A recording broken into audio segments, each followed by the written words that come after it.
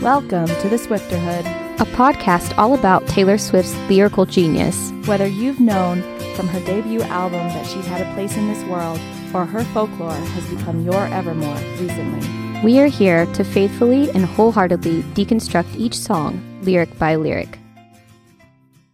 Welcome back, listeners. It's season 2. I don't know about you, but we're feeling season 2. How long have you been prepping that? Only thought about it once. We're so glad to be back and so excited to be talking about Taylor's latest release, Red, Taylor's version, with so much new content, so many beautiful lyrics involved, and we just can't wait to get started. That's exactly right, Morgan. Couldn't have put it better myself. I feel like we're like talking like radio people, like I know. Well, now that we have this setup where I can like look you in the eye, I feel like instead of looking at that pillow thing. Would you do radio? Probably not. Talk radio? No, I feel like that is not my cup of tea. I kind of want to read for Audible. I want to be an Audible reader. I think it takes a lot of patience to read for Audible. When I listen to Audible, those readers, a lot of the time I'm sitting there thinking, like, how many takes did it take you to get that? Especially, actually, you would appreciate this. This book I'm reading right now is French, and they've translated it into English, obviously, but the reader has to talk about some words in French, and she uses this like perfect French accent, and I just am wondering like how you jump from English to French so flawlessly. Yeah. What is the book you're reading? The Many Lives or The Secret Lives of Addie LaRue. Oh, I keep seeing that on Audible recommended. I didn't realize it was originally in French. I believe it. Yeah, Addie LaRue. Yeah, I think it's like maybe I'm way off. No, I think that's what it's called. The one, it has like stars on the front. Yeah, well, I'm listening to it, so I don't know what the cover looks like. But yes. Oh, yes. Yes. Yeah, it's like what do you call that? A constellation? Yeah, it's supposed to be her face. Oh, interesting. Anyway. So you like it then. Okay, because I've sampled it several times. I'm reading or listening to Outlander. What is that? Outlander? Oh, Outlander. Oh, yes. My Is that your Scottish accent? Yeah, it's pretty good. The books are better than the show, but that's how it usually goes, you know? It is. Okay, well, we are going to That's enough chat, eh? Yes, I know we have so much to catch up on, but I believe that this episode is already going to be extensive just because we have a lot of pre-stuff to talk about before we even get into the songs that we have chosen to discuss today. And I will say our first song is State of Grace, and our second song is Red. And we just felt like that was the most appropriate way to start season 2 as it starts the Red album. I was going to say, we felt Morgan. Morgan decides our song groupings. Yes, I do. So I would be interested to see like why you chose which songs where as things go throughout the season, you know? There is a method to my madness. And I just referenced, the reason I chose State of Grace and Red is because they both start both the original Red and obviously Taylor's re-record. And so I think it's appropriate for us to start at the beginning like she did. Okay. Is the method that you picked for song groupings on Red the same as the method you picked for Fearless? It is. Okay. They're couplings. So I know a little bit about it then. Yes. Do you want to start us off with the Fearless feature? I will. Just to remind everyone, we start every episode with a Fearless feature just because it is something that Taylor Swift does in her side life, if you want to call it that, her regular life. I don't really know what her regular life side hustle like. Her side hustle is promoting good groups, advocacy, and giving back, and taking a stance for things that, you know, social issues that are going on in this world. And so we want to do that as well. And so today, I realize that this is probably not going to be released for a couple months after we record this, but so it's relevant today, but I do know that it's still going to be relevant when it is released because it is about a Supreme Court case right now from Mississippi about an abortion change in law. Basically, the state of Mississippi passed a law that permits prevents any abortions past 15 weeks. And that is a clear contradiction to the constitutional right of women to have an abortion. And that came out of Roe v. Wade. And all of the lawyers and critics and people that listen and watch these Supreme Court arguments, scholars, believe that the Supreme Court is probably going to turn over Roe v. Wade. Yeah, that's what I was going to say. Isn't that going to get reversed anyway? Yeah. Because of this case? This case is going to be the pivotal moment, I believe. And so that decision comes out in June, but the court just heard oral arguments a couple weeks ago, or last week. And so what we decided to do the Fearless feature today is this international campaign for women's rights to safe abortions. Once that case is turned over, basically states are going to be able to implement their own rules. Mm-hmm. It's not going to be a constitutional right anymore.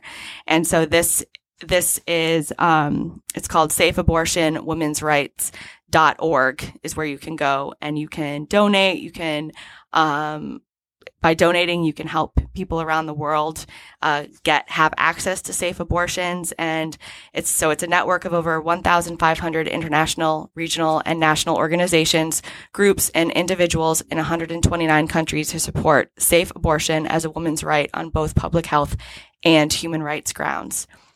So the goal of this organization is safe abortion as a universally accessible, publicly available, and funded healthcare service, and full social and legal decriminalization of abortion.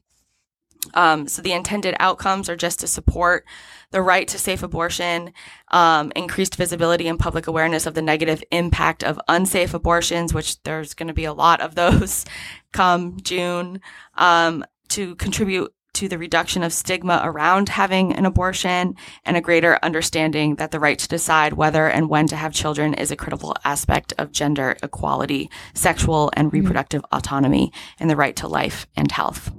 So please visit the site www.safeabortionwomensright.org.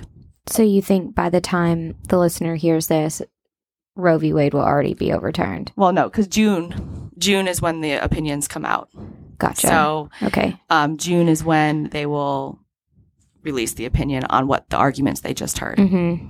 It's going to go back to what it was before, right? Like people in states where abortion is really heavily penalized are going to have to travel. And if they don't have, the income or the availability to do that, then they're going to choose unsafe routes.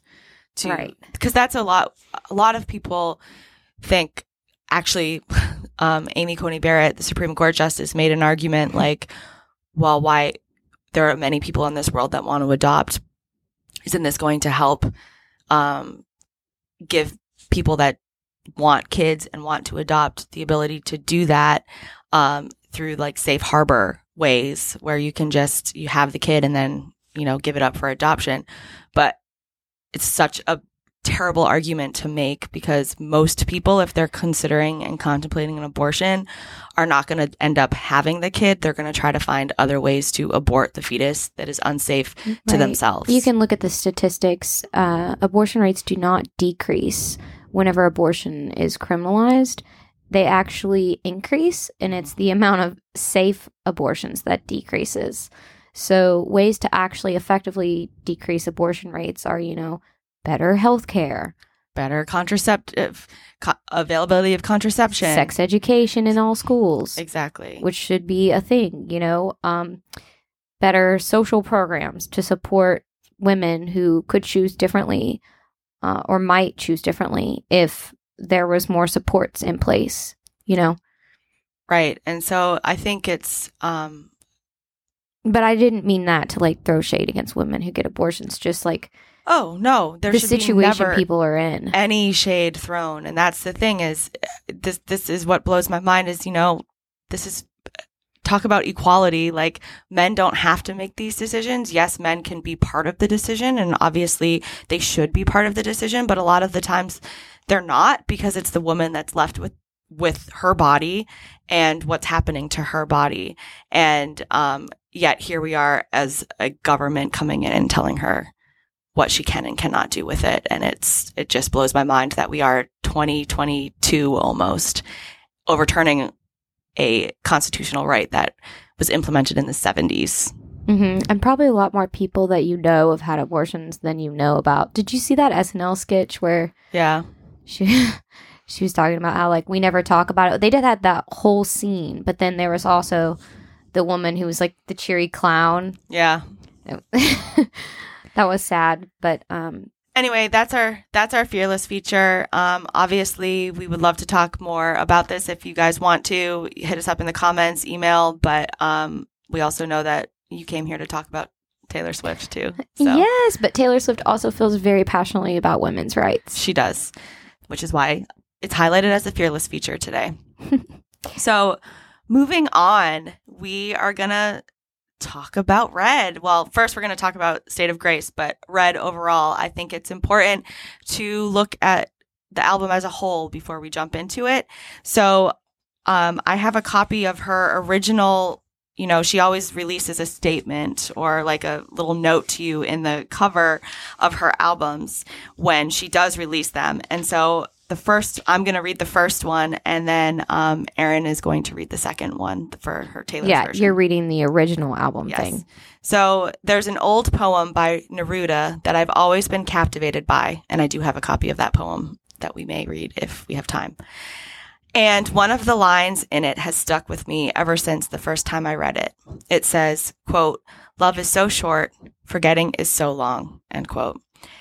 It's a line I've related to in my saddest moments, when I needed to know someone else had felt that exact same way.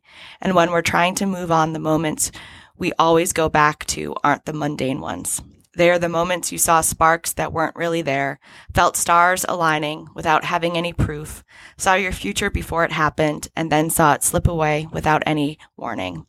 These are the moments of newfound hope, extreme joy, intense passion, wishful thinking, and in some cases, the unthinkable letdown. And in my mind, every one of these memories looks the same to me. I see all of these moments in bright, burning red.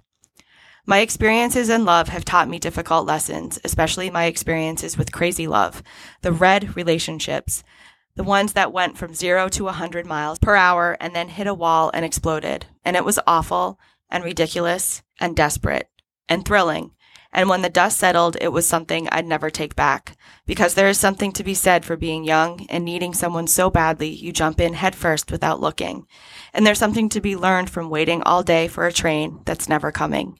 And there's something to be proud of moving on and realizing that real love shines golden like starlight and doesn't fade or spontaneously combust.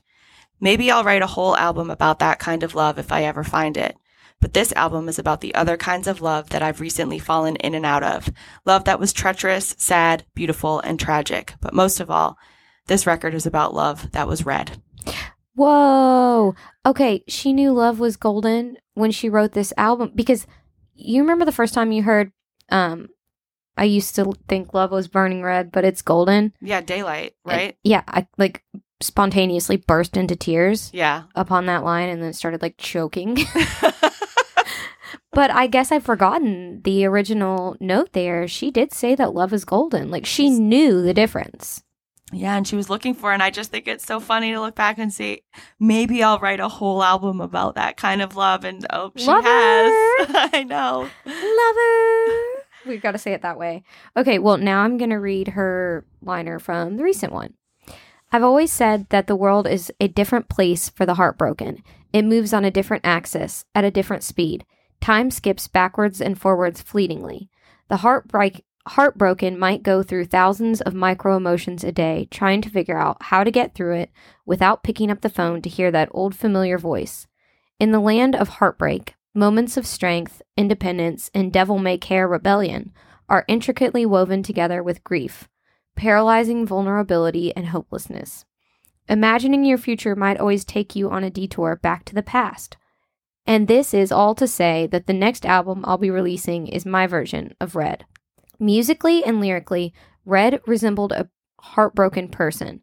It was all over the place, a fractured mosaic of feelings that somehow all fit together in the end. Happy, free, confused, lonely, devastated, euphoric, wild, and tortured by memories past. Like trying on pieces of a new life, I went into the studio and experimented with different sounds and collaborators, and I'm not sure if it was pouring my thoughts into this album, hearing thousands of your voices sing the lyrics back to me in a passionate solidarity, or if it was simply time, but something was healed along the way. Sometimes you need to talk it over and over and over, for it to ever really be over. Like your friend who calls you in the middle of the night going on about their ex. I just couldn't stop writing. This will be the first time you hear all 30 songs that were meant to go on Red. And hey, one of them is even 10 minutes long. Red Taylor's version will be out November 19th. Wow. I have so many thoughts about that too. I know. So now we have it. And I mean, she definitely lived up to all expectations, in my opinion. What about your opinion? Oh, outdid my expectations, truthfully. Yeah. But her saying that it's a mosaic of her trying. I mean, she was changing as a person so much. Like, the album is about a lot of change and growth, and for her to say it had such a different sound, and she was changing as an artist as well, right? Like, this is a huge genre shift for her. I think that's why Red didn't get, the merit, that the acclaim that it deserved, is because, like, people said it wasn't sonically cohesive. Yeah, no, for sure. And it's not. I mean, there's nothing but that's the irony, though. Like, it kind of is what makes the album beautiful. Right, is that it touches on every aspect of that broken heart, and then the mending heart, the healing heart. Yeah. And then the full heart again, the mosaic. It's like that movie that she wrote Death by a Thousand Cuts about. Yeah. What's that one called again? Great. I don't remember. The one about the breakup? I know the movie. I just don't remember the name. Google it if you all have your Google near you. But it's like that movie because it's true. A breakup is not just, the sad moments. It's also like the moments with your friends where you're finding, like, who am I as a single person, and focusing on friendship again. But it's also, I mean, you kind of touched on this too, but not only was it a transformation in her love, but it was a transformation in her music. Like, she went from being a country singer to this was pop. Mm-hmm. She definitely still had inklings of country in it because that was where her roots were. But this is her transformation from country to pop. Yeah, it's huge. Which brings me to, with the original connection to the song. Like, do you remember where you were when you first heard this song? The State of Grace? Yeah. I don't. It would have been, do you think it would have been the first one you heard? Or where were you in your Taylor Swift journey? So where I was in my Taylor, I was working on the Obama campaign, and We Are Never Getting Back Together had just come out as a single, and I bought the album from Target and was driving to my different canvassing locations and listening to this album. When did this album come out? 2012. Nuts. But you did go buy the album, which means did. You were pretty well committed by then. I was, but it was also like I actually had an opportunity. I was driving for the first time that I've been for the first time in 10 years, because I was not 10 years. A long time. You had been in New York. 5 years. It was the first time I'd had a car in 5 years. And so I had a reason to put on an album and listen to it.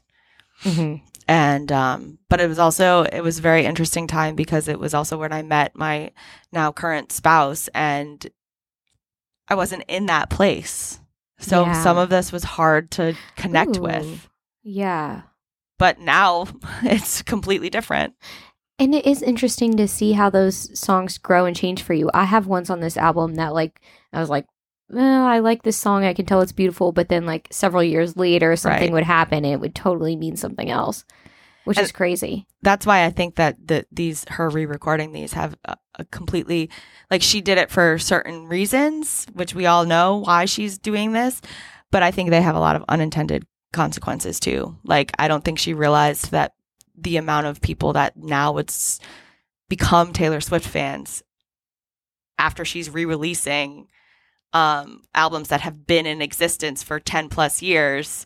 Now they're suddenly like new Swifties out there because they are listening to these songs for the first time and are like, oh, these are amazing. Oh my gosh, yes. The girls on Dorm and just all students on Dorm are like listening to her music. I'll hear it outside, like just anywhere in the like yard area. And then over Thanksgiving break, I did some duty to make a little extra Christmas money. And we were making dinner. We were doing a Korean barbecue. It was super fun in the basement of the building over there. and some people put on karaoke songs. They're just like airplaying their phones.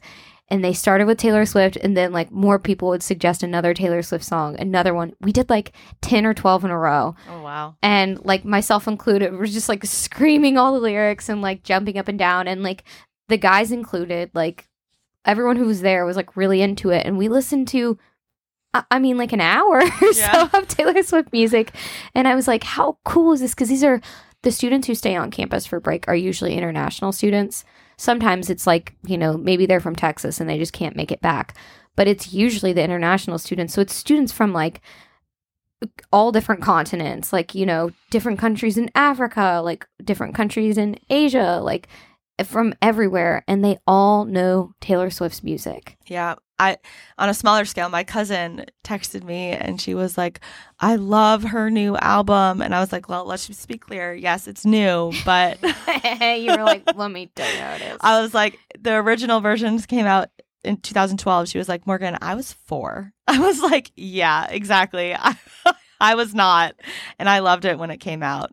So appreciate it. Yeah, I love that too, though, because it is making new fans of people who, like, all they've known of her would maybe be, like, Reputation, Lover, Folklore, Evermore. Like, they have no idea what her breadth is, you know?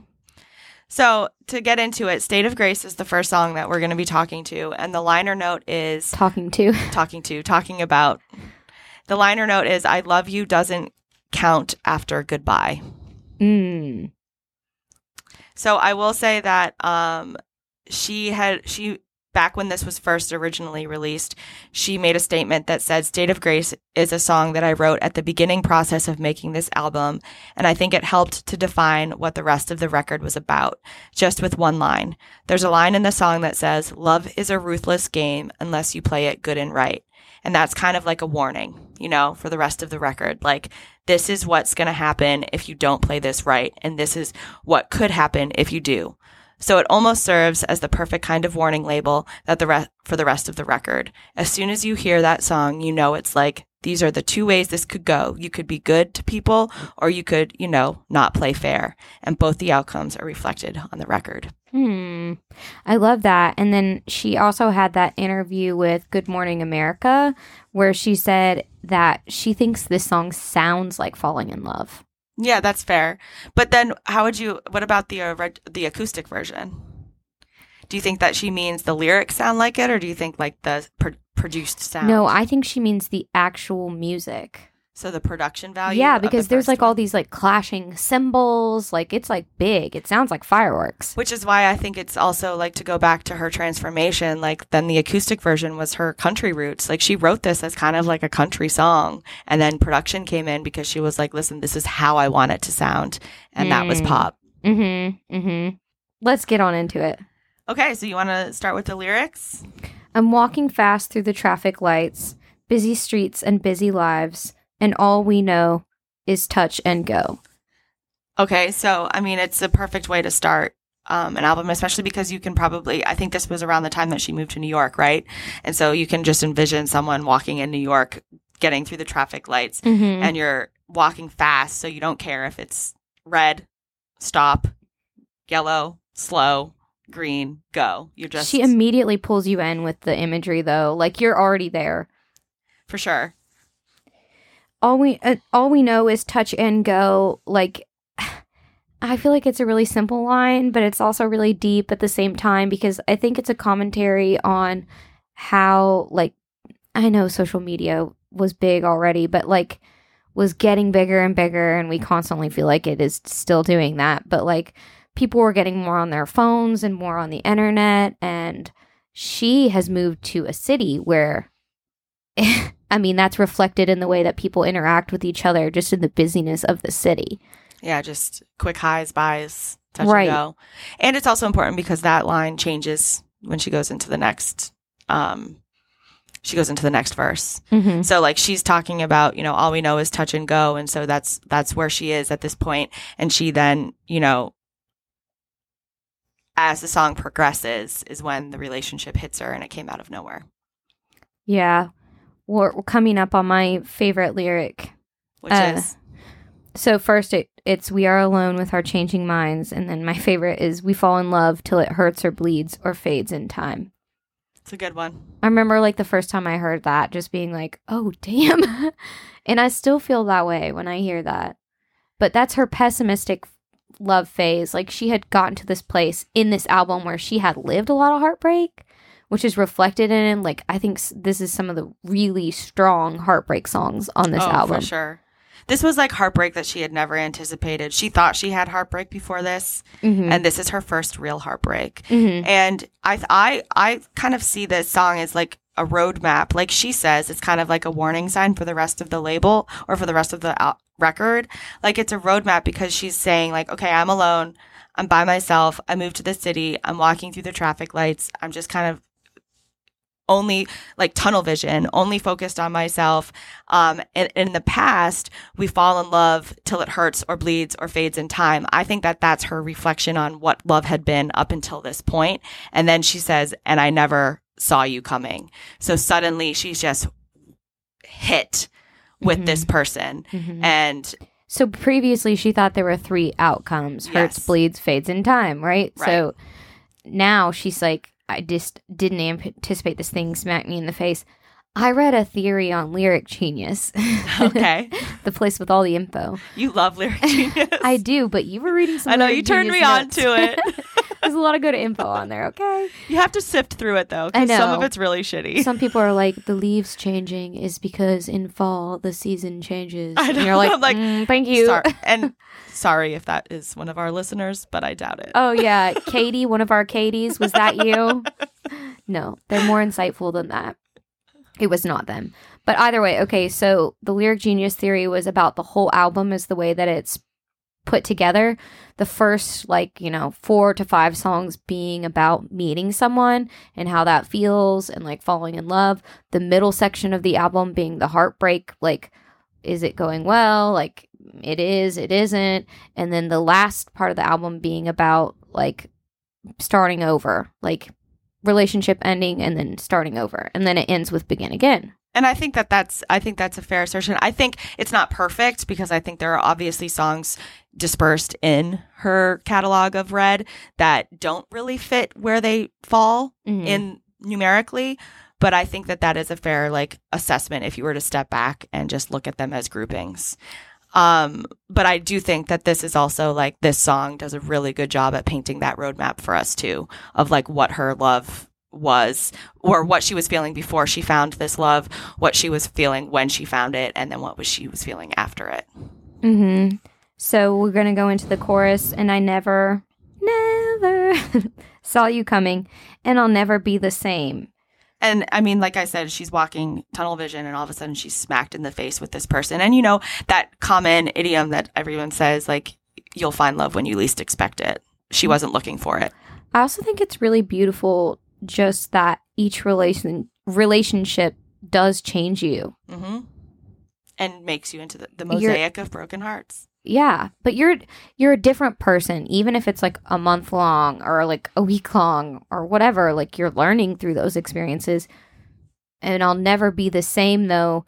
I get that for any relationship, but I think this one is a big one. Yeah, for sure. And she does too, obviously. So then the second verse is, you come around and the armor falls, pierce the room like a cannonball. So, I mean, it's pretty clear what she means by that, but obviously she had her guard up and she completely let it down because that's what this person did to her. And he came into her life like a boom, like I said, came out of nowhere, boom, and there he was. Now all we know is don't let go. So instead of touch and go, is don't let go. I can't let you go. They're into the relationship now. We are alone, just you and me. Oh my God, I remember hearing this for the first time and being like, what? I know. And that's well, not me. When but... she very first had her sexier songs on Reputation, everyone freaking out. I remember being like, oh, but she's always had Treacherous, Oh, yeah. She's always had She skirted stuff. that line of sexy. She's played with that line. It's a fine line, as Harry Styles would say, but she's just poetic about it. And so I think the thing with the newer albums was being so blatantly open and direct about sex. Yep. But I mean, this is a heated moment here. This moment is red because where are we at? We're alone, just you and me up in your room, and our slates are clean. Just twin fire signs.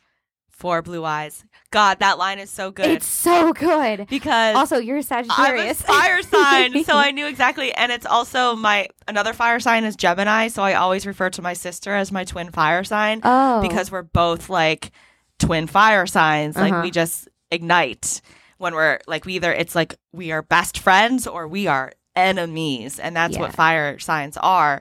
And so when I heard this, I was like, oh, so now we can say this is obviously about Jake. Because he was born on December 19th. He's also a Sagittarius. Like 6 or 10 days after her. Yeah. Well, so he was 19th and she was 13th. So 6 days after. Yeah.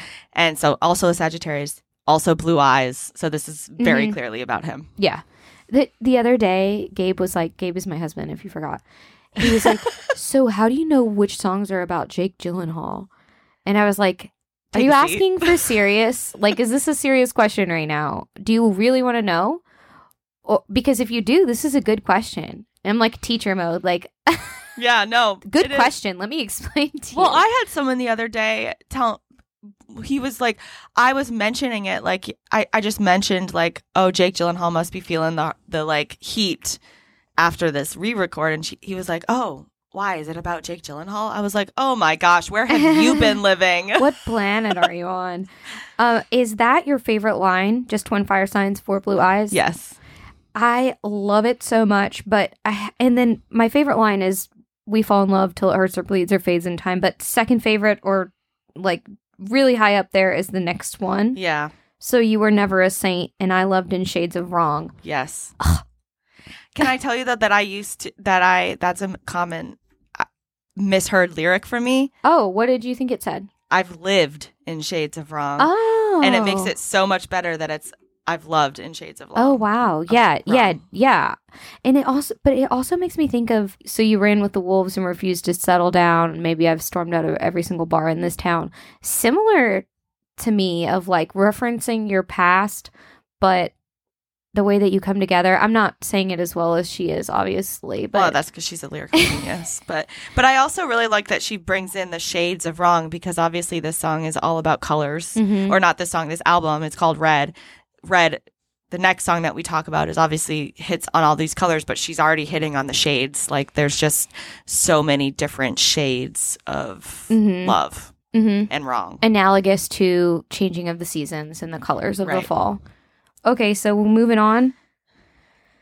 We learned to live with the pain. Mosaic broken hearts. What the fuck? We both said at the same time when we were looking at these lyrics, like, oh my gosh, this is a common misheard. We misheard it the same way. Yes. Tweet at us if you misheard it this way too. Please let us know. Like, I want to know how many people it was. So we heard it as mostly live with broken hearts. Mostly in broken hearts is how I always sing it. So we learn to live with the pain. Mostly in broken hearts. Yes. And it's Mosaic Broken Hearts. And the only reason I found this out, so I had this realization a few days ago because I was looking at her Red merch, and there was that shirt that said, like, that had it was like the hearts and they were all pieced together. And then when she did her liner notes was Mosaic Hearts, I was like, hold on a second. This has to be a reference from a song. Yeah. So I typed it in and I was like, oh my gosh, I've been hearing that lyric wrong my entire existence. Yeah. Well, I literally just figured it out like a few minutes ago, right before we started recording. I really wish I would have tweeted you so that we could have had this funny tweet. Or not tweeted you, texted you. I was going to say, what? I know, I don't tweet. Do you have a tweeter? No. Now that you got TikTok, you're all fancy. Oh my got gosh, all the I had my social first media. TikTok experience this morning where I was like so bored that I just kind of started sifting through them. I don't know how they have not figured out my algorithm yet because none of them were interesting. So I gave up. Oh, so you didn't. I thought you were going to say like you fell into like a time loop, like you woke up and it was the next day. No. So that's what happens with TikTok. But no, you think they don't know you at all. Not yet. But you made a page. I have. You have a profile. You followed the Swifterhood. And I followed Taylor Swift. So How has it not figured out your algorithm? Because it's still showing me things that I am not interested in at all. Do you think it's from where I send you stuff? Maybe. I'm just like fucking up your algorithm. But they're like Taylor Swift related. Yeah. So you would think, none of the things that popped up was Taylor Swift related. what were they? I don't know, like some dance stuff, which I like dance stuff, but I don't understand it all. Do you swipe? Yeah, that's or what do you watch so I the just, whole thing? No, Just I go just on go past up. it. Yeah. Some cooking stuff. I was like, why do you think I cook? Is this a sexist algorithm here? Why do you think I cook? I love that. What else? Some babies like stuff. So it was like children like doing funny things.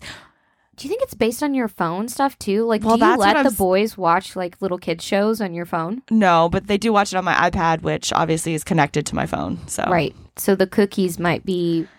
I don't know, but these are like kids like doing funny things. But I'm also like, I have my own kids to watch do funny things. Like, I don't want to watch other kids do funny things. Yeah, I don't give a shit about your kids. I have enough of this. So the amount of at times home. I just like swiped, I was like, well, this is not going anywhere. I'm done. That's incredible. I feel like, yeah, my TikTok, my personal account is really interesting and I can get lost in it. The Swifterhood one is like, I've followed so many Swifterhood people on like Swifterhood. So it's only Swift? You should You give me that login because maybe I'll like that. Yeah, and then you can make a TikTok for our page. That's a step that I will never do. I hate filming myself. I feel so stupid. First of all, logistically, how the hell do you film yourself? You just hold it around the other way, I guess. I've done it a few times, and I'll have ideas in my head and be like, "Oh, that would be like a but how funny do these little people bit." that do but their little dance moves film themselves? I don't. You set it up on a table, and yeah, I don't know, like a timer, like you would for a picture. Anyway, we digress. I just think it's like embarrassing It to is film super yourself. Like I was talking about tweeting or messaging Taylor Swift. I do it sometimes, and like there's a lot of people who are really trying to get Taylor's attention, and like nothing against you if that's what you're doing, but I feel kind of desperate. I'm going to tell you right now, embarrassed. it's cringe for me. Like, Yeah. I just don't. There are so many times that I like think to myself, oh, I just really want to say this to her because I think we'd be best friends. But then I check myself. Twin fire signs. Yes. I check myself and remind myself, no, that is never going to happen. And don't embarrass yourself. Oh my gosh, you're like the eternal pessimist. Yeah. And I'm sorry for anyone that does. It's cringe. One of our listeners, Hannah, she is really funny. Everything that she tweets is just hysterical. I replied to her recently and was like, you have the best tweets. But she was like, have you seen how on people's pages, maybe not because you're not on Twitter, it'll be like how many times they were noticed by Taylor Swift or Taylor Nation? Oh, no, I didn't. It'll say like TN times 2. Oh. TS, like, or I don't actually know if that's what they put for Taylor, but you know what I mean? It's their notices. Oh, interesting. And she was like, I'm going to start putting like Kroger times 3, like Walmart times 1. And I was like, oh, it's so funny. And other people were commenting on it and they were like, oh yeah, I've thought about doing that when I had met or like been noticed by some random celebrity, like not Taylor Swift. It's a thing that people do, like specifically Swifties. What do they do? I have not seen other fandoms really do it. Maybe they have, but like it really started with Swifties. But I guess I just don't understand. It just means that How many times you've been noticed? So like the Taylor Nation like liked your tweet or retweeted you or replied. They added you, you know what I mean? At you. Yeah, no, I got that part. Mhm. I know what that means. Or a Taylor, like, and if you had met her, then I guess that counts as 1 point. If you met Taylor Swift. Only one? Only 1? It should be a lot. Anyways. So, but this love is brave and wild, but this love is brave and wild. Yes. There we go. And I never saw you coming, and I'll never be the same. And then this is the state of grace. What do you think the state of grace is? Frick, I was just going to put that on you. So I just think back to, okay, what grace is. Grace is usually used in like a Christian. Yeah, but we also have Holy Ground. Yes. This album has some biblical references. So in it's usually a Christian reference, and grace usually comes along with like sin, right? Like it's like the counterpart to sin, where like you're supposed to extend grace. Extend grace because everyone sins. Right. It's like forgiveness. So I guess the state of grace is like you're constantly living in this like not great state, but you still have to accept it for what it is and like it for what it is and give grace to those feelings. That's what I kind of see it as. But I wish I had a better understanding, because obviously the song is called The State of Grace. Right. And it sounds so lovely. Mm-hmm. I think it makes more sense if you flip those lines. If you say, this is the worthwhile fight, this is the state of grace.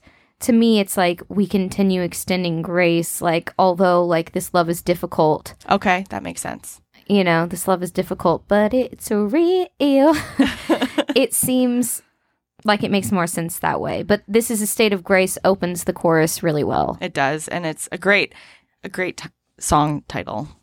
Love is a ruthless game unless you play it good and right. And we know that that's Taylor's favorite line. That was her warning. That's her warning message to us. Oh, and that it makes me think of Blank Space too. You know, like there's warnings in there about love and how it ends up. It only ends up. Well, I mean, it's also like, I knew you were trouble, right? Like, she saw the warnings. Yeah. And it's just, it's a pretty ruthless game. Like she said, it's pretty rough unless you play by the rules. So then we go into some Greek references. These are the hands of fate. You're my Achilles heel. That would be Greek? Yeah. The Achilles heel, do you want to explain what that is if somebody didn't know what it was? Yeah, so the Greek god Achilles was dipped into a like fountain of protection, I think it was, or something. The water gave him everlasting life or gave him like everlasting protection. But his mom, when she dipped him into that water, had to hold him by something and held him by the back of your heel, like that little crevice.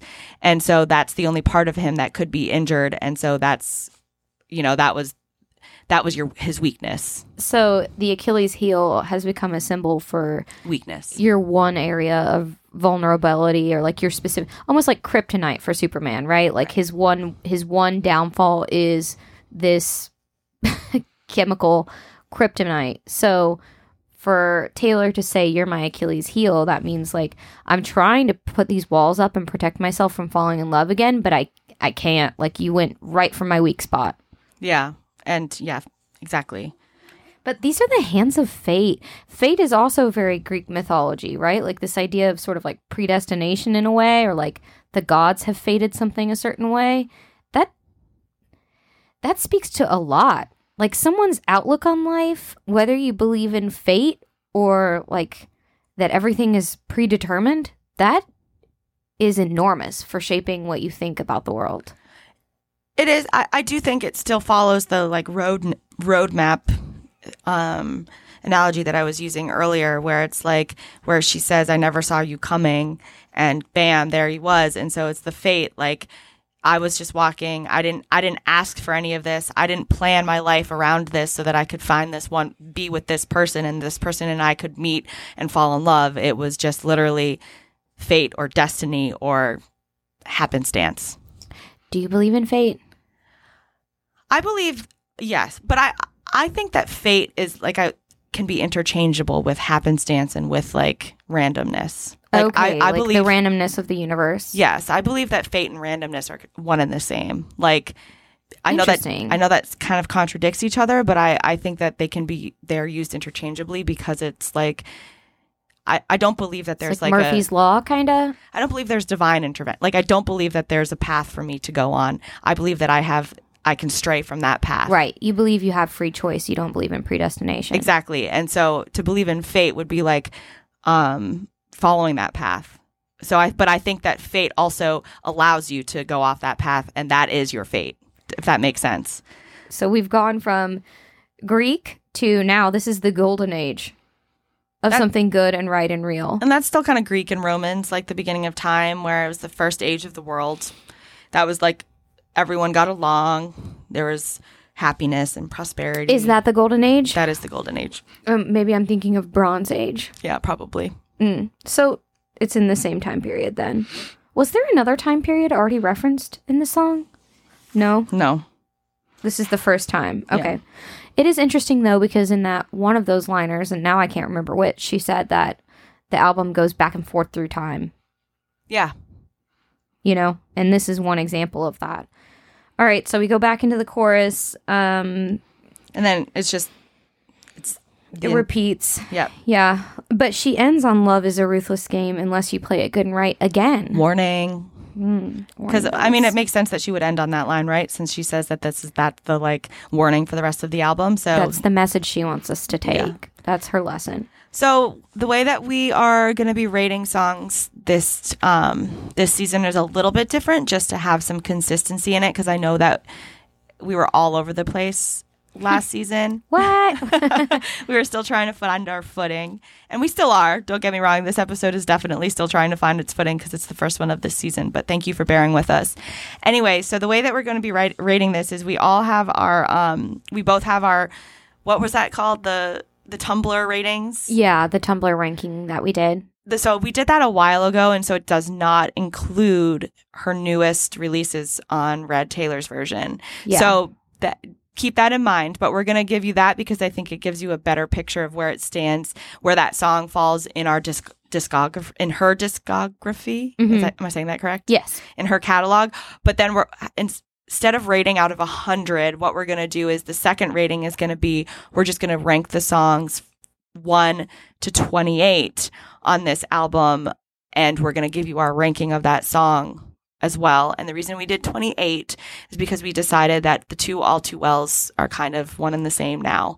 I don't know about, we will get to that, so I'm not going to go into any, but that's why. So we grouped the All Too Wells together, and then we thought, out of respect, that we're not going to rank Ronan. Right.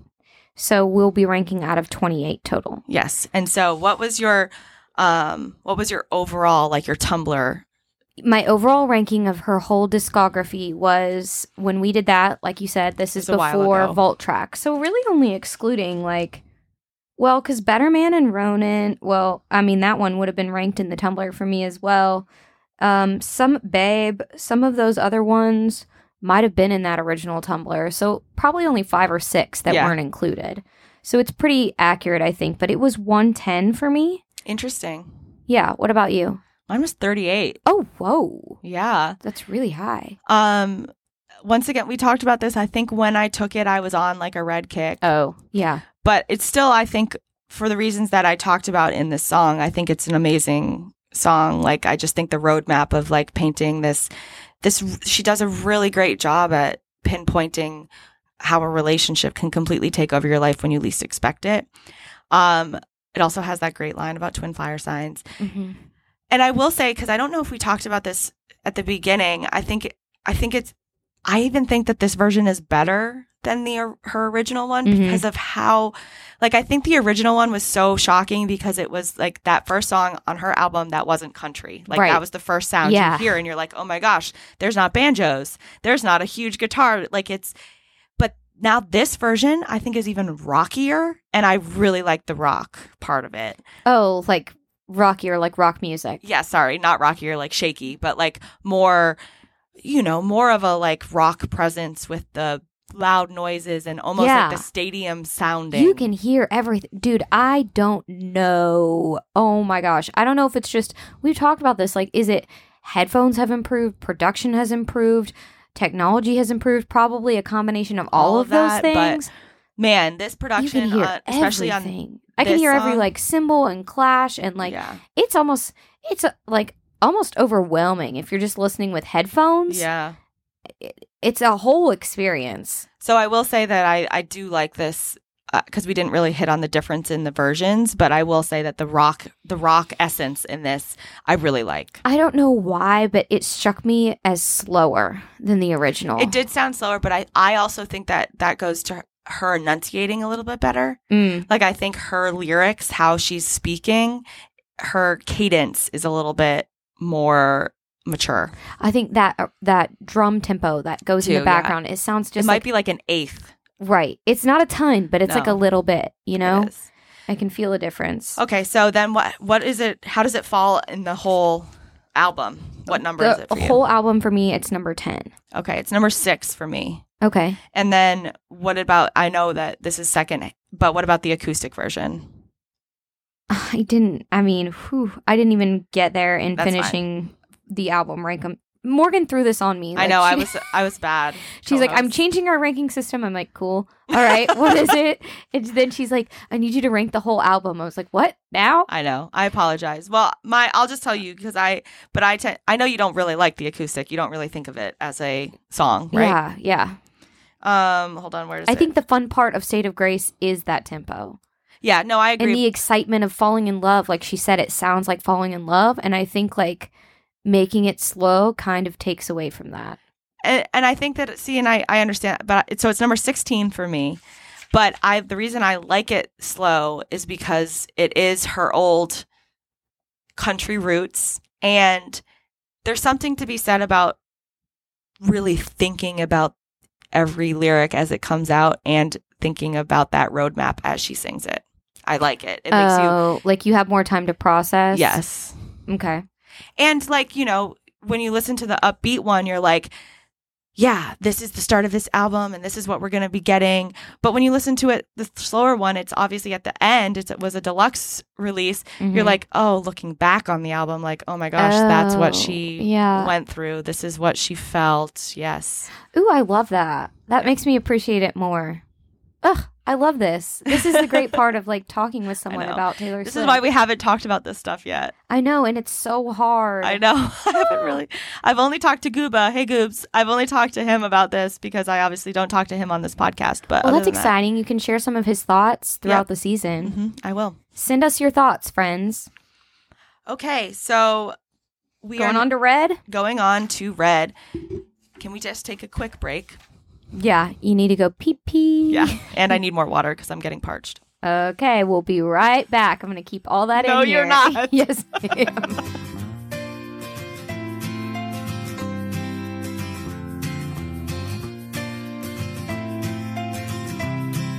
And we're back. I don't think you knew we were gone, though, did you? Did you have a nice pee? Hopefully, listener, you got to listen to Red again because that's, like we always say, the best way to do it is like listen to the songs in between. Yes. And so we are jumping right into Red, and I will start with the original liner note that was SAG. Which... You were so prepared for this. Like Morgan prepped all these outlines and has so much info, and you're like really giving a lot of explanation. You were so excited. Did you miss this podcast? I really missed this podcast. I really missed talking about it. I really missed this passion of mine, and I missed hanging out with you. And also, I feel like you carry us a lot with all the editing, and so the least I could do was like put the time I needed to put into this stuff. It was really nice. I was just like, take it away, girl. And I felt like I fell behind a lot on last season, so I don't want to let you down. So here I am. I appreciate it. It's awesome. But I just was like, I can tell that I feel like you've really missed this. And we have seen each other. We just don't get to see each other super often because we're both busy. So this podcast, like we've said in the finale, is like a really good way to be like, we have to hang out. And it gives us the time to talk about Taylor that like when we hang out in groups, like people it's a don't job. Want us to hear want to hear about. Exactly. Yeah, like when people are like, did you hear that Taylor Swift dropped a new album? Or like are you really asking me that? Did you see that Taylor Swift was on SNL? I'm like busting out laughing. I know. I'm like, do you know who you're talking to? What? Anyway, so yes, the liner note, the hidden message in the original Red song was SAG, which is SAG, which is Sag, which is Sagittarius. Oh. In my opinion, other people think that it could stand for Swift and Gyllenhaal, but I think it's Sagittarius because I think she talks about it so much. Twin fire signs. This is called Red. She talks about how red is the emotion that encompasses what she felt. Doesn't she reference Sagittarius or fire signs in another? In All Too Well, yes. Yeah, so like I think that's obvious what it is. But it could also stand coincidentally for Swift and Gyllenhaal, I guess. Yes, but I believe it's for Sagittarius. And I will say that this is another... Taylor was on an interview with Sirius XM Radio back when this was first released. So this is not when Taylor's version was released, but when it was first released. And she said, Red kind of correlates all the emotions that I felt during a breakup to colors. Like losing him was blue, missing him was dark gray. But the reason you can't forget is because loving him was red, which means it was bold. It was crazy. It was out of control. It was passionate. It was important. To me, the red emotions are the most powerful ones in the good side and the bad side. On one side, you have affection, infatuation, love, and warmth. And on the other side, you have anger, jealousy, frustration, miscommunication, all those horrible ones. But I think that no matter what side of it you're on, you're feeling the most amount of emotion you could possibly feel if you're feeling a red emotion. And I've always referred to those kind of relationships as red relationships. Oh, wow. So I was going to ask you, what does the color red symbolize to you overall? I think the same. It is. I mean, it's hard to think separately after you hear that, but I mean, when it's also like this song is so ingrained in me that when I think red, I think passion. Mm-hmm. I think heartbreak. I mostly think passion and anger when I hear red. Mm-hmm. I think hot, and I think hot can be like hot sexually, hot passionately, hot like burning. Love, but it can also be hot like heated arguments. Right. Like it's a temperature for me as well, you know? Yeah, like so it's the heightened emotions. It's it's because you can be like in like with someone, but love is the red. You can be happy with someone, but love is the giddy. You can be content, but red is the just infatuation, like she said. So it's more of the heightened version of what your everyday resting life is. Mm-hmm. Would be my opinion. Passive calories burned versus active calories exactly. burned.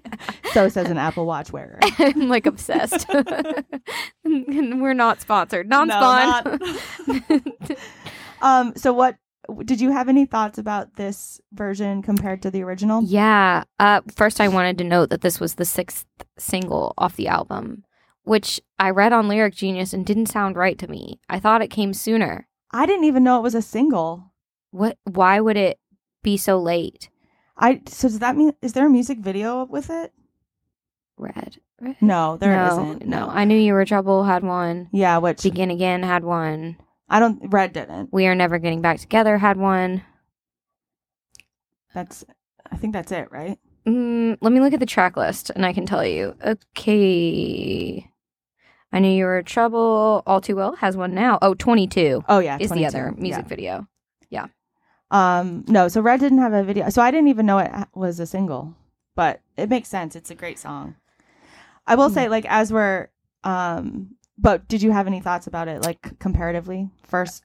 Original version versus Taylor's version? Just really that I think her voice sounds a little bit stronger, but overall, this album compared to the Fearless redo, I see less of a difference vocally because, she's like further along in her vocal strength at this point in time. I can hear a difference. Yeah. It's just not like... It's not as prevalent. Yeah. I think that's, I think I'm just going to go back to like what I said with State of Grace is that it's just much more rocky sounding. Like it's a rock ballad as opposed to a pop ballad in my opinion. And I also think that her voice when she sings it, she sounds more red. She sounds more passionate in this one than she did in the original one. And I think that goes to everything we said about in the Fearless, just her growth. But I think she kind of almost like a ballad screams it a little more. That's interesting. I'm going to re-listen to them and like side by side. Because I did prep Red before it was re-released. But then there was like a week or two in between that I didn't listen to it. So I would kind of need to listen to him side by side to hear that. I think State of Grace and Red specific. That gives me hope that if it sounds a little bit more rocky, that she is influenced by something else she's working on. I know, me too. I really hope so. Like, I want a rock album so badly. I mean, she can do it, hands down. Oh, yeah, definitely. And like Speak Now has like some like rock element. I got into like an enormous argument with our friend Daniel about this, of course. Yeah, well, because he's a huge rock fan. So right. If you ever said that Taylor Swift had a rock song, he would probably... I was like, I think you would like some of the songs on Speak Now because they're, in my opinion, a bit more rockish. And I played him some songs that he was like, how is this rock? This sounds like pop. And I was like, well, you hear there's like a lot more instruments, like the steady drum, and there's more guitar and like a bit more orchestral. And then he was like, orchestra is not rock. And I was like... Basically, it ended up him arguing that rock is a feeling or an aesthetic, more or less. Like, well, then I think that we should make him listen to this album because it's counterculture. So he was talking about songs that I was like, how is that rock? Like, you know, something like Wicked, like I am a little wicked. That to me would be like dark electronica. And then he was saying Reputation he thinks is her most rock album, and I was like, so rock to you is like an adjective for like hard or like cool. Yeah. And that's where we got into the aesthetic thing. But like, to me, music genres are defined more by the instruments and the production than the aesthetic. Yeah. You know what I mean? But going back to the original point of that, like, I really want a rock album from Taylor. I know she can do it. And like, I just, especially after the new Halsey album, have you listened to it yet? I haven't. It's like the people from Nine Inch Nails that made the music. Yeah. No, it's really good. Okay. Did you listen to Allison and I's bonus? I did listen to you guys' bonus. I just haven't listened to the album yet. Gotcha. Well, I'm just in the mood to listen to more rock and roll recently, and like, Well, if that's where she's headed, that. it does. I think there could be some songs that you could consider rock on Red. Oh, for sure. I think that State of Grace, the first out, like, I think that opens up with that drum, with those drums and everything. Yeah. I think it leans more rock than pop, in my opinion. Mm-hmm. Anyway, moving on to Red. So I freaked out the first time I heard this song. Like, the very Did you? first time I heard this song. Why? Like, lost my shit. Why? Because it's like it's the vocally like like it's like edited, like pop sounding. So I love this song, first of all. We'll get to the rankings at the end. I do really like this song. I think it's one of her stronger songs on this album. I think it's probably one of her stronger songs in the discography, in her catalog. Because I think it's the first time, like, that I think what she's trying to do in this song is unlike what other people or what everyone else is trying to accomplish when they write songs, is trying to put into words feelings. And she does such a good job at putting words into feelings. But I think I always listen to this song and I'm like, it's a little bit off, and I wish she had a better comparison. And I'm not saying that, like... Yes, okay. So I'm hesitant to say this, but, like, did you ever have a poetry class where they teach you, you know, what is a simile and a metaphor, Yes. and you practice writing poems like this? Yes. To me, it feels like parts of it are just, like, a not super great poem that you wrote in middle school. And I can't be sitting here being this nitpicky, because then when I think about this, so when I have these thoughts is when I'm driving to or from work, because I'm listening to the song and I'm singing along, and I'm like, I love that she's trying to, like, you know, like, let's just get into it. Loving him is like driving a new Maserati down a dead end street. Yes, like, that's good. Like, she's comparing. It's a simile. It's a feeling. It's a feeling. She is. If how you you feel driving really fast, and you're going to crash, and it's a dead end. You can't go any further. You're suddenly, doomed. Yes, and so that's good. And it happened really quick. Yes, and she does a really good, like, it speeds up, because a Maserati, we all know, like, when you hit down the gas, it doesn't take a while to get to 60 or 90. It goes there really fast. Yeah, but like, so that I appreciate this because what is this? This is a simile. Is like, if you use like or as, it's a simile. Yeah, so is like. So this is a simile. Faster than the wind, passionate as sin, ending so suddenly. I love passionate as sin, though. Me too. I love the alliteration in it too. And so that, to me, is a very solid simile and a great job at explaining what loving him was like. And then loving him is trying to change your mind once you're already flying through the free fall. Once again, the same type of emotions. Like, you're already on the train. There's no way you can pull over. Yeah, it's you're falling, but like, oops, you've already jumped. And it's that same feeling, that rush of wind. These are both feelings. Yes. And she does a good job at putting those feelings into words. Once again, she does a great job with, like, the colors in Autumn So Bright, just before they lose it all. It's like that, you know, they reach their peak, and as soon as they reach their peak, they fall. Right. Yeah. Like, that is what autumn leaves do. And the beauty is also, like, as they're dying. Yes. They're changing colors because they're dying. To fall, be swept up by the city. to come and just take them away. And then she goes into losing him was blue, like I've never known. Mm-hmm. Missing him was dark gray, all alone. Kind of simple, but it rhymes. The rhyme scheme goes well. And I have to say that this is probably the line where I'm just like, that leaves me wanting more. Mm-hmm. Forgetting him was like trying to know somebody you never met. So for me, that's not a real simile because it's like, I think a simile is supposed to be like another situation. Like not, I don't even mean to say like not people, but maybe not people. I'm trying to figure out what I even mean by that. No, but I think we're on the same path because that's exactly how I feel about it. Is like it's not really describing the same thing.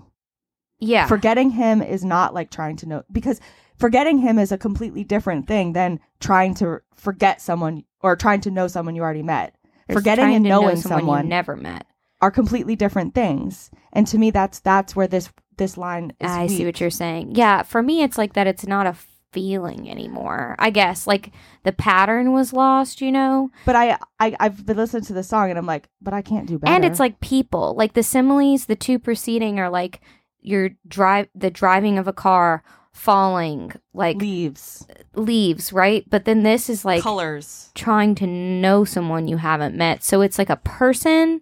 It's just like comparing two situations. It is. And once again, I it sounds like I'm tearing this apart. No, it's fair. I'm glad though, like, because I thought you were really going to come out, and you do love the song. I do. I was kind of nervous about saying like that. There's parts of it that feel like a badly written poem. They do. But interesting.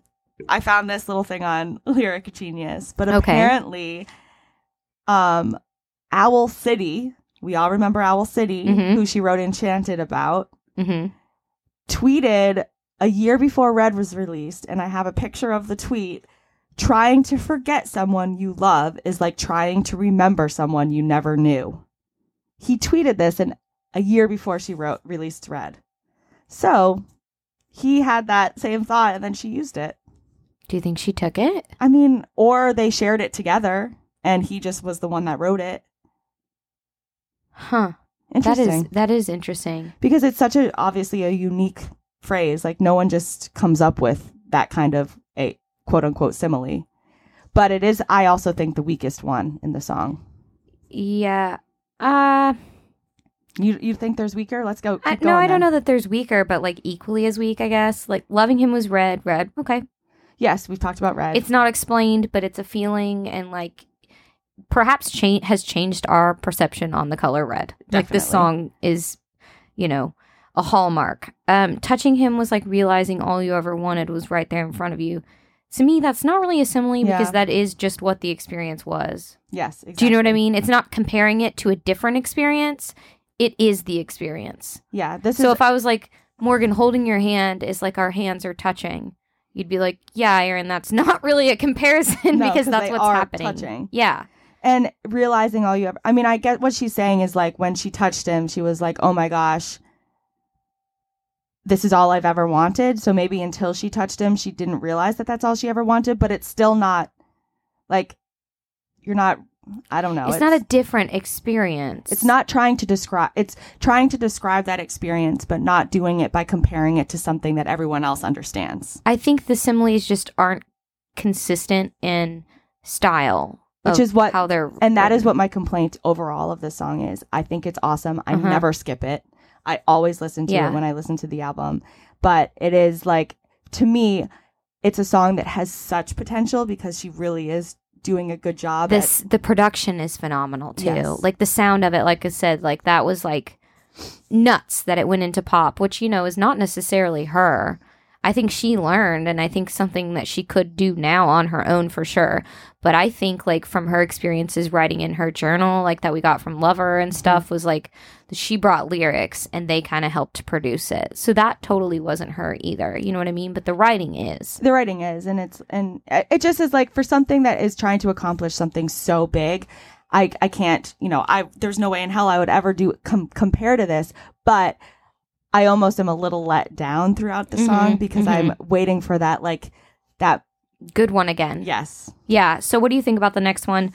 Memorizing him was as easy as knowing all the words to your old favorite song. I like that one. It's fair. It's is fine. because it's a different experience. It is. And once again, you're taking a single emotion that you felt that you're trying to explain to everyone else that they can then understand what you felt, and everyone understands. And we know it because we do it with Taylor's music. Memorizing like the excitement of a new song, and like when I read through the lyrics, like that's how I feel with her music. And so you're like learning a person that way. And over again, you get to know it, and you get to hear it, and you get to love it, and you sing it, and then you memorize all the words. And so with a person, it's learning all their little idiosyncrasies. Yeah.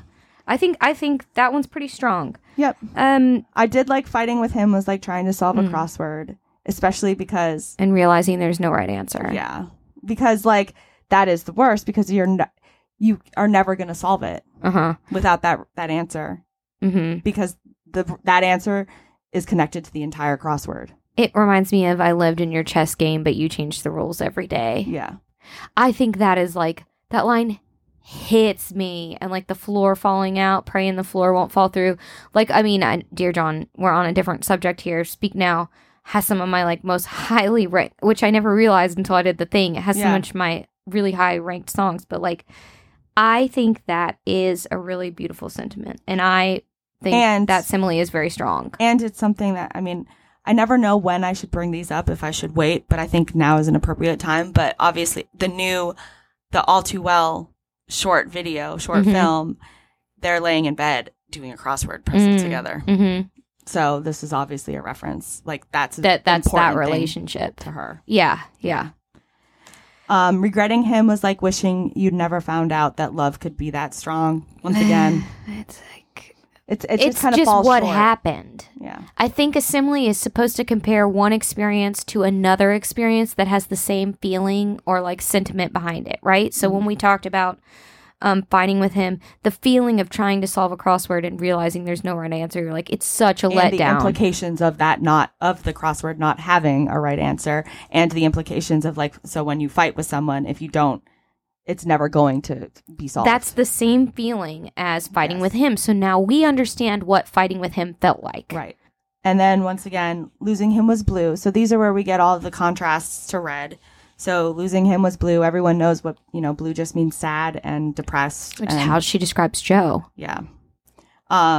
Missing Him was dark gray, all alone. Forgetting Him was like trying to know somebody you've never met. But Loving Him was red. Loving Him was red. Ugh. I think my favorite part singing of the song is coming up here. Remembering Him comes in flashbacks and echoes. Tell myself it's time now. Gotta let go. But moving. Okay, and then you just go on into She Just Belts. She does. And this bridge is great. She's always, she's queen of bridges. Tell myself it's time now, gotta let go. But moving on from him is impossible when I still see it all in my head. Which is All Too Well. Yeah. This is just like the red version of All Too Well. Like the brighter, like more intense, punched up version of All Too Well. You know what I mean? The more angry. Yeah. Like, just, this is how it was, and the more red version of All Too that's Well. what I said at the beginning. Sorry. I got there eventually. All Too Well is the blue. And Talking with Morgan is like Talking with Morgan, and she copies me. Was that a good simile? Yeah. Because, All Too Well is like blue. Whereas this song is it's the blue one. I like that. Yeah. And Daylight is the golden one. And then the rest of the lyrics are just repeats of what we've done. So is your favorite lyric the crossword one? Oh, I think Loving Him was like trying to change your mind once you're already flying through the free fall. Mine is like the colors in autumn, so bright just before they lose it all. Yeah. Just because of, like I said at the beginning, just the implications it has, like what that means. Yeah, I think that's really deep. Like you could write a whole paper on that. Exactly. Like that's huge. For me, I like the free fall line purely for the image. Like I'm picturing like falling off a cliff and then being like, oh shit. And I think the production does a great job at making you almost feel like you are flying and about to fall when you listen to her sing that. Mm-hmm. Like you almost have that feeling of like on a roller coaster when you're about to drop. Like you can feel that when she sings it. And I don't know if it's the like sound that's like, you know, ricocheting off of everything, but it's great. Ricochet, nice choice of word. I know. So what was your overall ranking from the... My overall ranking was 89. Okay. So it was higher than State of Grace. Yeah, which is interesting because my ranking on the album was lower. So mine was lower. So my overall rating of the song was 54. Mm-hmm. But on the album, it was 7. So they're right after each other. Gotcha. 6 Mine and is 7. close with the other one. I did 13 for this one, and the other one was 10. Yeah. And I originally had State of Grace at 12, Okay. and then moved it up. So they're pretty close. Yeah. It's interesting, though, that mine are 6 and 7 and yours are 10 and 13. I'm really interested to hear what come before. A lot Red. of sad ones. State of Grace and Red. I really like the sad ones on Me this. too. I mean, you know, I'm yeah. Well, yeah, you're like... Queen for sad songs. You love stabbing yourself and feeling the pain. No, not even stabbing. 1,000 cuts. Death by 1,000 cuts. Slow and tortured. But I think the heartbreak songs on this are phenomenal. And They on are. Speak Now, too. But Red is also a heartbreak song. Like, all of these songs are Yeah, heartbreak songs. but it's like we talked about. It's like kind of weak for the reasons we discussed. It Like is. it's good, but it also has Sometimes its weak I think points. she almost, like, back in the day when she originally wrote this album, she, like, wrote State of Grace and Red and the production behind it with the intent of this is how she's going to open her shows. Like, they're that big. Mhm. You know what I mean? Like, they come in. The freaking instruments on State of Grace. That's what I was saying earlier. I feel like it's a whole thing. That is a whole thing. That's a whole show. Yeah. It's like And that's- clashing and banging and instruments and like it's nuts. Like So I think she does, like, she would always think about, we know that she's she a likes to smart perform, businesswoman. and she's Like- dramatic. And so she's like, how I'm going to open this album and I'm going to write some songs that I can open this tour with too. That makes sense. So now we have to jump back into our like other stuff. The Tell rest- me why the theories. Yes. And I don't know. So the only theory that I kind of have, and it's not anything about, I know me with a theory. Oh my God. Yeah, what's happening? Stop. Prepped all these like episodes and are coming in with all the theories. Lyric genius. I already told you this theory, but I really think that she is, I mean, we'll see now with the Omicron variant. I think she wants to tour in 2022. And I think that, or I originally thought that December, because it's her birthday month and she usually does like big announcements in December around her birthday, is that she's going to announce that she is touring. I think the touring is going to look different. I think she's probably going to do like, she's going to pick a handful of cities, and instead of doing like huge stadium tours, I think she's going to go to that city, stay there for like a week and perform in like different venues. And each venue is probably going to have a different feel to it. So she's going to perform different catalog. Interesting. That's my thought. Or I can't tell if it's like my thought because I'm in her brain and we're twin fire signs, or it's my wish. Don't know.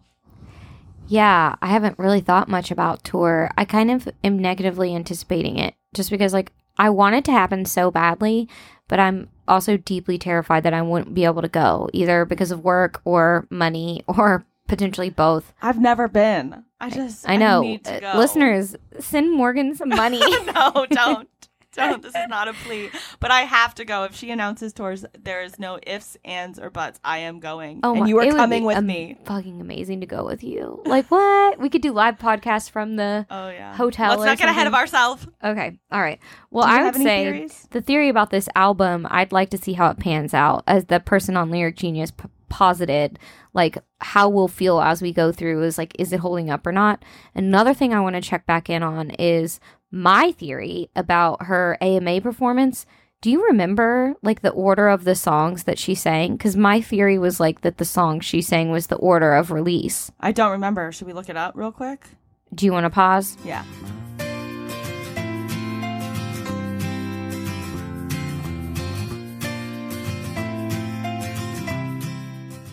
Here we go. We're back on the mic. Oh, gosh. Erin is I'm so getting excited. cocky. I'm feeling good about it.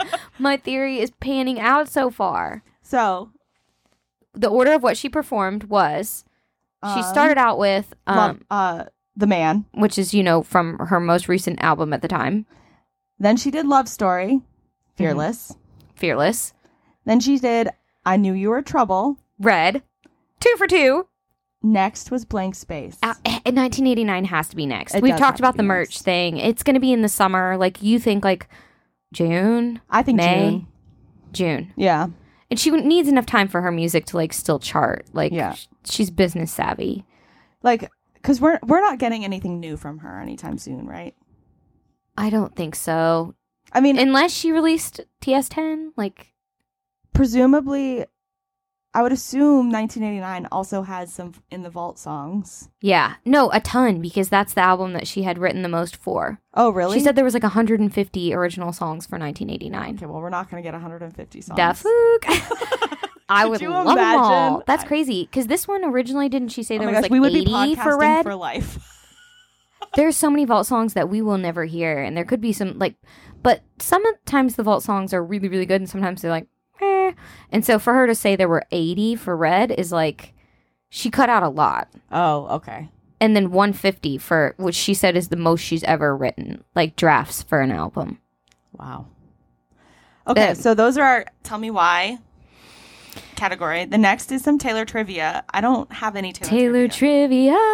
I have this book right here. Oh my God, remember that website? And it goes ding. Yeah. Can you find it? I don't remember. All right. Maybe we can do that one for the next time because I do like that sound effect. That really tickled me. Oh, Lord. Okay. And then did you have any thoughts while we're at it on the late night show appearances or just like comments about any of her appearances? I loved we all don't of get her appearances. clothes. We do not get or the SNL. We don't get Taylor Swift appearances very often. I know, and her clothes were top notch. I think every single outfit was beautiful, well thought out. I think that Reminiscent of the Red era, like Yes. her hairstyling and everything. I loved both of her appearances on both Jimmy Fallon and Seth Meyers. Mm-hmm. I thought it was funny when Seth brought up, like, what do you think the person that you wrote this is about is thinking? And she was like, I didn't even think about that. Don't give a shit. Why are people so obsessed with it? Like, so our friend Allison, you all know Allison, she was on the show, sent me a picture on Instagram of someone being like, whenever people are upset at, like, why is Taylor Swift bringing this up? Like, it was an article basically explaining, like, you can grieve a short relationship. Like, whenever people are saying, like, why is this 10-minute song? Or, like, there's so much about this short relationship. And my response was, like, rage. Like, you don't even need to justify, like, why is she grieving a short-term relationship? Why are you all saying, like, why is she bringing this up again? What the fuck do you mean? This is her fucking music. Yeah. And she wants to own it. Like, what do you mean when you say that? Like, she's just remaking her music so that she can own it. She's not, like, bringing it up again to, like... No. And just because she it's added, just sexist. it is. And it's also, like, she said in this new re-release, like, she's not bringing, like, re-recording Red because she still feels these emotions. She's re-recording Red because of the fans and the support and the love and the, like, what everyone has felt when she released. Which is a massive success. Like, I just gotta say it, like, it's nuts because so many people told her not to do this. So many people were like, that's a bad idea. And, like, it is. It's amazing. It's like a little gift. Okay, I thought of an analogy the other day with the Taylor's version latte, okay? Yeah. So it could be any latte, but in this case, it's going to be Taylor's version because duh. Yeah. Imagine you go to Starbucks and you get a Taylor's virgin. Different. Yes. Way Um, different. I don't usually drink alcohol in the morning. Just No, me neither. FYI. Just throwing it out there. But you get a Taylor's version latte, right? You take a drink of it. It's delicious. You love it. It's fresh and it's delicious, right? Now imagine you don't finish it. You put it in the fridge and then like the next day or the day after, you're like, I'm going to heat up that latte. Like, I loved that latte so much. Like, it was really good. And then you drink it and it's a little less good than it was when you first drank it because you're really working off the memory and like it's changed a little bit and whatever. Okay. But then you could go to Starbucks and you could get a fresh Taylor's version latte with a little extra spice in it. Yep. A little more spice, you know, Maybe like a little bit on the rocks. Yeah, maybe this one is not a virgin one. That's exactly right, because these are a little bit more like maybe with an F-bomb in it. Like add a little spice, put that little alcohol in your, you know, you're having an Irish whiskey this time with your Taylor's version latte. Like that is the experience for me. That was a metaphor. There you go, friends. Look at this, full circle. You're getting all the education. But if you didn't get the metaphor of just like what it is to like get to have these fresh again. But I also want to just go back to the fact that I think that a lot of the stuff that has come out because of her re-records were unintended. Like, I think that she set out to re-record these so that she can own her music and that everyone can stream her music. Yes. And it's her version. I don't think she set it out as being like, I'm going to get new fans in. I'm going to reignite people's passion for my music and for this album. I think she just wanted to give her fans and listeners the option to listen to her version. And instead, it's just been this incredible snowball effect. Mm-hmm. And I don't even think, from what I heard statistically wise, I think it doesn't even have the the intended consequences that she anticipated. Like, I think because there are new fans coming to the table, her old stuff is getting listened to so much more, stuff that hasn't been re-recorded. So all of those hits are getting, money into the pockets that she doesn't want to necessarily. But at the same time, her name recognition is out there. So I think it's just a very interesting thing that has happened. Yeah. It's nuts. Like, people thinking that those songs are the brand new. Because, like, for my cousin, for example, and for your students, like, they're listening to Red, Taylor's version, for the first time. And then they're like, holy shit, this girl can sing, this girl can write. What else has she released? And then they start looking. And then they go back to her catalog. That makes sense.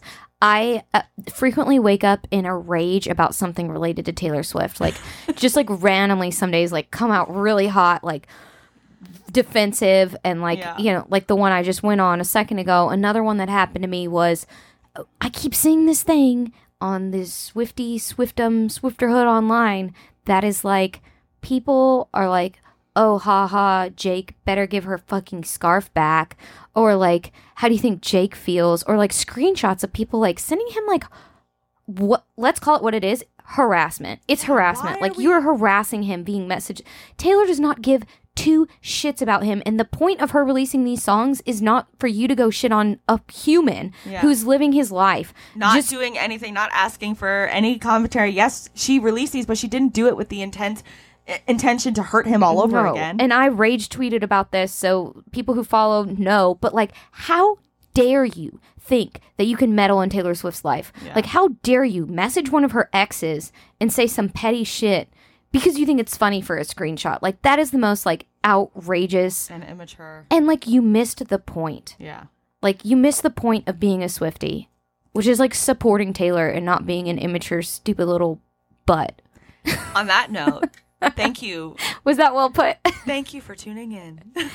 So, like, we burned Red on here. I did, at least. But, like, it's a good place to wrap it up. You just, Taylor gets me riled up about things sometimes. It's not even her. It's just, like, her fandom. Yeah, and, like, in defense of her and, like, how dumb people are sometimes.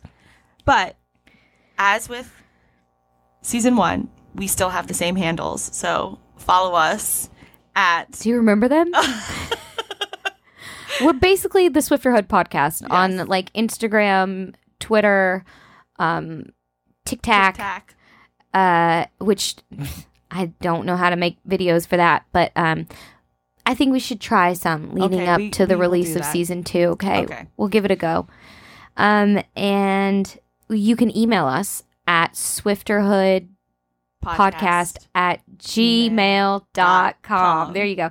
And then you can support the show. There's like links. So the info for the Fearless Feature group will be linked in the episode description, as well as how you can support us. So we have the Buy Us a Coffee, which is Buy Us a Whiskey on Ice, where you can just basically like support the show by giving money.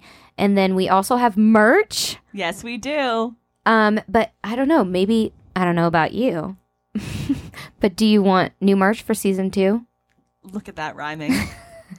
Yeah, we can talk about it. We'll think about it. But we have our merch from at least season 1. There's t-shirts and tank tops and sweatshirts, and I think like the darker colors, the writing shows up more clearly. They do. But let's just say the best way to support us is to follow us and share the podcast with a friend. Yes. But I do also want to just say, from the bottom of my heart, from the heart of my bottom, thank you for supporting us. Like, you all have bought some merch and like bought us some coffees and stuff. And honestly, like, not a lot, but also with the live show, a little bit from that, we've been able to sustain the show for about like the whole time we've been off. Yes. In between seasons, minus $7. So $3.50 a piece. Yep. We can handle it. It does cost money to like sustain our show. So that was just tremendous of you all. Super like, generous. Thank we really you. Appreciate it. Thank you for everyone who got a t-shirt or did anything. And we promise that thanks for considering it. And we promise that the next episodes will not be as long. we just were really excited to be back. It's the first one back. If you can't tell, we're very chatty. All right. Until Well, next time. thank you. Bye. Bye.